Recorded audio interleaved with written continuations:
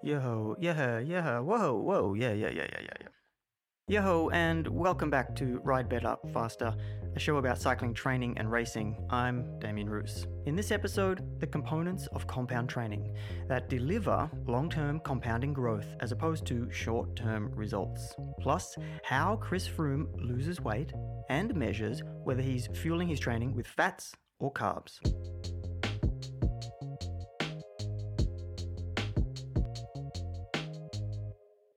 When I look back on my time as a cycling coach, my most successful athletes are the ones that used compounding growth from a similar set of components.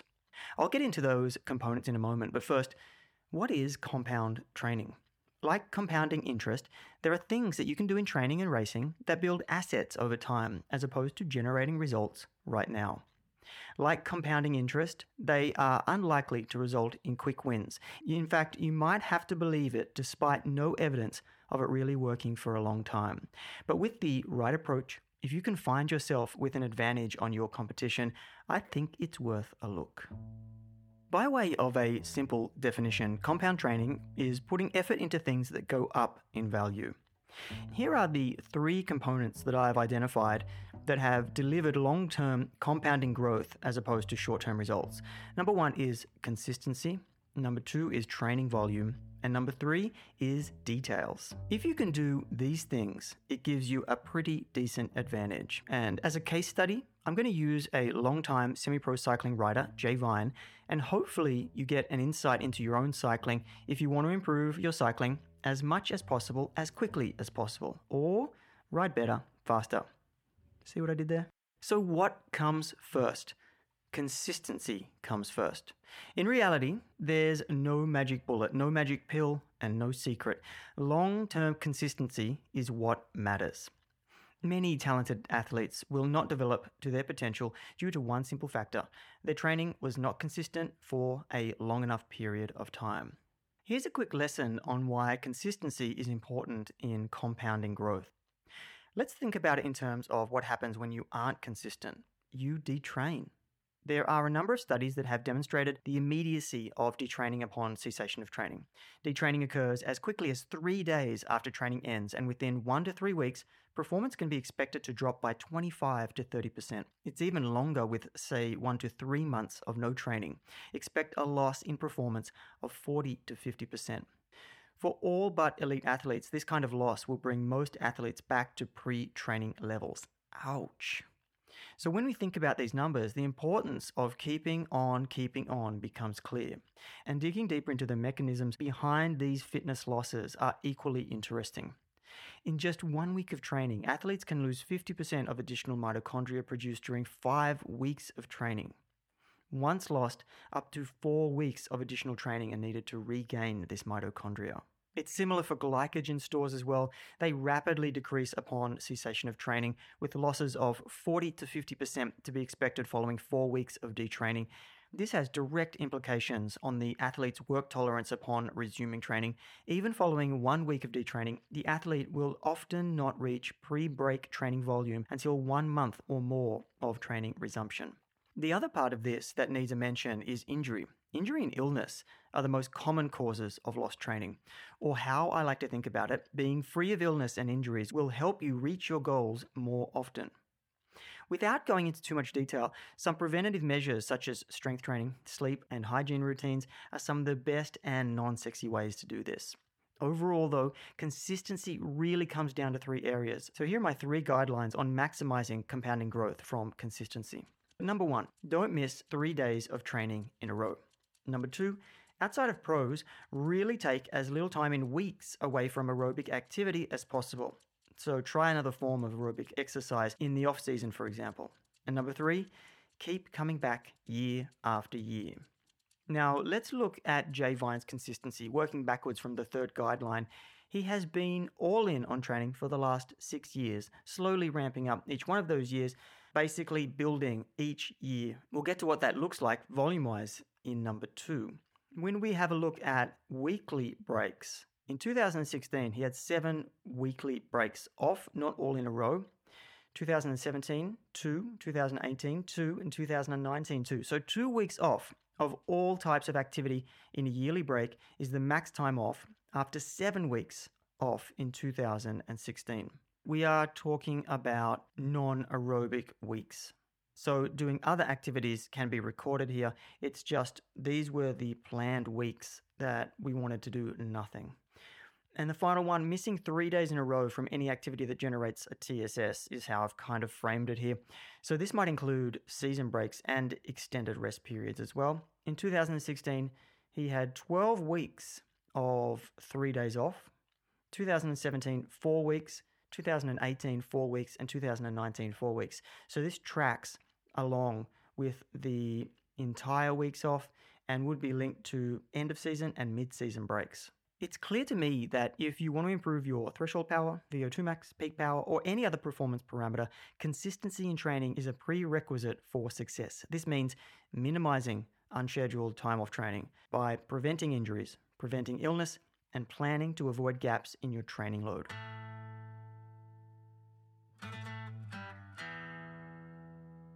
Next, it's about training volume and increasing the duration of your workouts and/or training more often. There are good reasons for this, not least because, as Alan Couzens says, most athletes significantly underestimate the benefits of volume on performance and significantly overestimate the value of intensity on performance. Extensive increases to workouts or increasing the duration of your workouts will help you increase your capacity to perform endurance work. The underlying physiological processes of endurance performance involve your heart, blood vessels, nerves, and muscles, and includes important processes like tapping into the body's energy storage and supply and converting these into energy for your muscles. The physiological pathways that get stimulated more often tend to adapt by becoming more efficient. It's by no means a linear process, meaning you can't just keep adding volume and you'll keep improving. And dependent on your starting point, the more hours you train, the bigger stimuli to enhance the physiology that contribute towards your endurance capacity. The best case in point here is Thibaut Pinot, who spent 6 years gradually increasing his training load to become a podium Grand Tour rider. His progression between age 18 and 23 was published in the Journal of Sports Sciences by Julien Pinot, his coach and older brother, and Fred Grappe, FDJ's coach and director of science. If you don't know who Thibaut Pinot is, he's an expressive French pro rider with GC podium finishes in the Tour de France and several top 10 finishes in Grand Tours. And this article demonstrates a severe jump in endurance capacity in this 6-year period. This development was closely associated to an increase in total training hours and total training load. Over the 6-year period, Pinot's yearly hours increased from 526 to 943. It's not just hours, but they did look at training load. But the interesting part for me is the progression in his watts per kilo for durations like 2 hours and FTP. I'll get to some of his numbers in a moment, but first I wanted to draw a parallel with Jay Vine's training hours. Under my coaching, we went from annual hours of 461 in 2016 to 754 in 2019, a 64% increase. Not as drastic, but Jay isn't a pro yet. Now, I was comparing Thibaut's numbers to Jay's to see the progression, and if we look first at watts per kilo at 2 hours, we can see Jay started off at 3.3 watts per kilo, Thibaut starts at 4.7. Moving through though, Jay finishes at 4.9 watts per kilogram, which is a 48% increase, and Thibaut finishes at 5.0, which is 6.3% increase. Next up, FTP at watts per kilogram, and Jay starts at 4.7 in year 1, and by year 6, he's up to 6.2, which is a 32% increase. Thibaut starts at 5.0 and ends at 5.7, which is a 14% increase. So some big leaps in performance for both of these riders, as well as underlying changes that aren't measured directly, things like economy, etc. Now, there isn't a lot of detail in that answer because there are so many individual variables in making this work for each rider. But with my experience and research, it's safe to say that like consistency, training volume is compounding. Results are initially very slow, but the benefit stacks up exponentially. Day after day, make a habit of depositing more into that volume account and you will see results.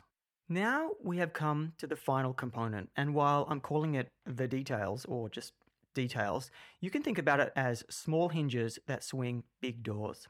Things that may not give you a noticeable boost in performance for the first or the 100th time you use them, but will be adding up to a big payday in the future. On this list, I have things that I know of Jay, although I'm missing things like racecraft and pacing, which I know he's worked on a lot. I will say that the biggest one missing is sleep. Not because Jay doesn't sleep well, but because I don't have the insight into any changes that might have occurred over time. But I want to be clear, sleep is the most effective performance-enhancing technique and has a compounding growth effect that is second to none when looking at bang for your buck things to do. If you haven't nailed sleep, meaning getting a consistent 9 to 10 hours per night, then you're missing out. End rant. Let's start with nutrition. I sent Jay to a nutritionalist early on in our relationship. And after he told me that he forces his veggies down, I knew it was the right thing to do. It was still a bit of a progression to get him eating the right food at the right time, but he definitely has tightened up his diet over time. And next was focusing on recovery nutrition after every ride. This is something that I know Jay worked on a lot and has definitely been able to reap the benefits of increased recovery when it comes to stage racing and also getting up the next day to go training. I'm going to round this out with the thing that brought it all together. Now, I've told this story to anyone that will listen, but I'll put it on record here. In the first year that I was coaching Jay, I could see his numbers were impressive, but he wasn't getting the results his numbers were capable of. At the same time, I was coaching another rider that was getting big results nationally and was on a stint with a world tour development team, while Jay was riding local events. I know there's a lot of timing and luck, in air quotes, that goes into this, but it made me wonder what's the difference. And it wasn't until Jay changed to the road full-time that the difference was clear. Something clicked in Jay, and it was obvious when it happened. So one day I had to ask him, what changed? I'm not sure if it was one race in particular or a couple of races, but the change came in proving to himself that he deserved to be at the front of the race. Probably looking around one day and thinking, I'm as strong as any of these guys. Plus, I'd like to think he saw the other riders for what they are, humans, just another guy that rides their bike. And with that, he went from not quite putting it together in races to podiums on UCI 2.1 and 2.2 races. Here's my final thoughts. If you're starting your journey, take your development slow. Don't rush through sweet spot-based training and weeks of high-intensity training early on in your development. As a reference, Jay is not the person he was 2 years ago, let alone 6 years ago. He is more focused and committed than ever, and as a result of compounding growth, is not only capable of doing the work physically, but also getting it done mentally when it counts. He is essentially a different person, let alone a different rider. Which leads me to my final point. In 6 years of riding, the you from when you started riding should feel like a total stranger. If it doesn't, you either haven't cashed out yet or you're not compounding your effort. If it is the latter, or you're a beginner, start with small, smart choices and consistency and time, and your results can be better than you ever hoped for. Time once again for The Chaser, the segment of the show where I talk about something that is probably unreleased, untested, or has nothing to do with cycling. This time, Lumen. This is Lumen, the first device for hacking your metabolism. With just one breath, Lumen tells you what you're currently burning for energy, carbs, or body fat, so you can see what's going on with your metabolism in real time and what to do about it. A small breathalyzer-like device that aims to give people more information about how they process food in order to achieve their fitness and weight loss goals. Now, I stole that directly from their website. But basically, it's a thing that you breathe into and it analyzes your breath. It gives you a score on a scale of 1 to 5 to tell you whether your body is running on energy from fat stores or from carbohydrates, or a combination of both. It follows with a recommended meal plan of approximately how many carb, fat, and protein servings you should be eating, with the ultimate goal of making your metabolism more efficient. Does this sound interesting to cyclists?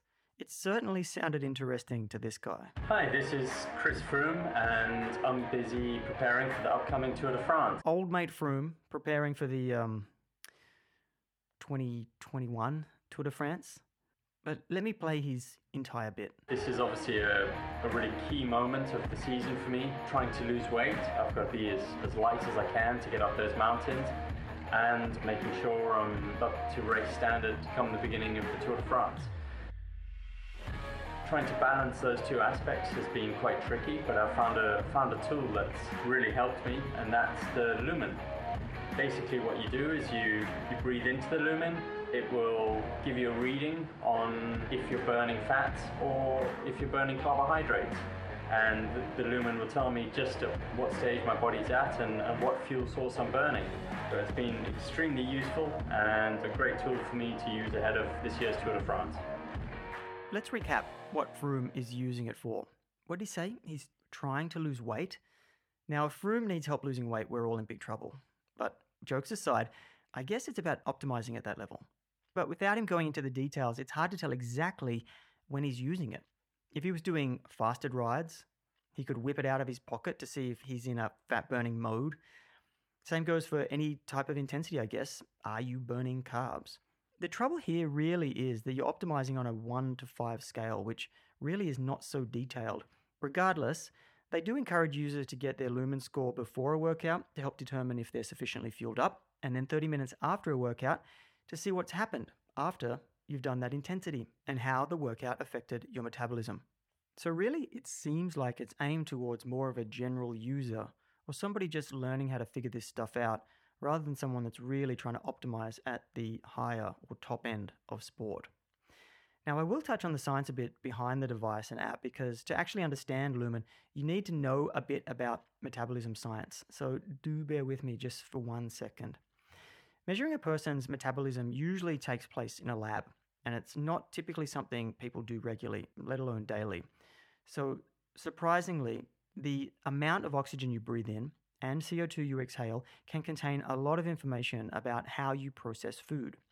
When you go in for a metabolism assessment, one number you'll get back is your respiratory exchange ratio, or RER, which is the amount of CO2 expelled divided by the amount of oxygen inhaled. This ratio reveals what kind of fuel a person is running on. Lower means fat and higher means carbs. Lumen's internal studies and a study conducted by the San Francisco State University have found that Lumen's measurements are comparable to an RER measurement taken by a traditional device. In reality, the Lumen scale is a relative score that can track change over time, but it's not an analog for a measurement you'd take in a lab. Kind of like how a power meter may not be accurate, but you can still track changes over time. Not being 100% doesn't kill its usefulness as long as you know about its flaws. Now, I've seen a product like this before. Back in 2013, a similar product called Breezing developed a device that was handheld, mobile, and used an app. It never got off the ground and looks to be reinvented into a larger medical device. But this company has raised over $17 million, which might explain Chris Froome's interest. But anyway, the device costs $299 USD, and you can buy it from Lumen's website, lumen.me. Its use case is a bit vague for cyclists, and certainly seems too vague for serious cyclists. But I guess if it's accurate, then it could help you fuel better for specific types of efforts, but only maybe marginally better because it is only a 1 to 5 scale. So, Froome Dog, I will personally be giving it a miss. Ride Better, Faster is written, hosted, and scored by me, Damien Roos. You can check out more episodes at semiprocycling.com. Until next time, ride well.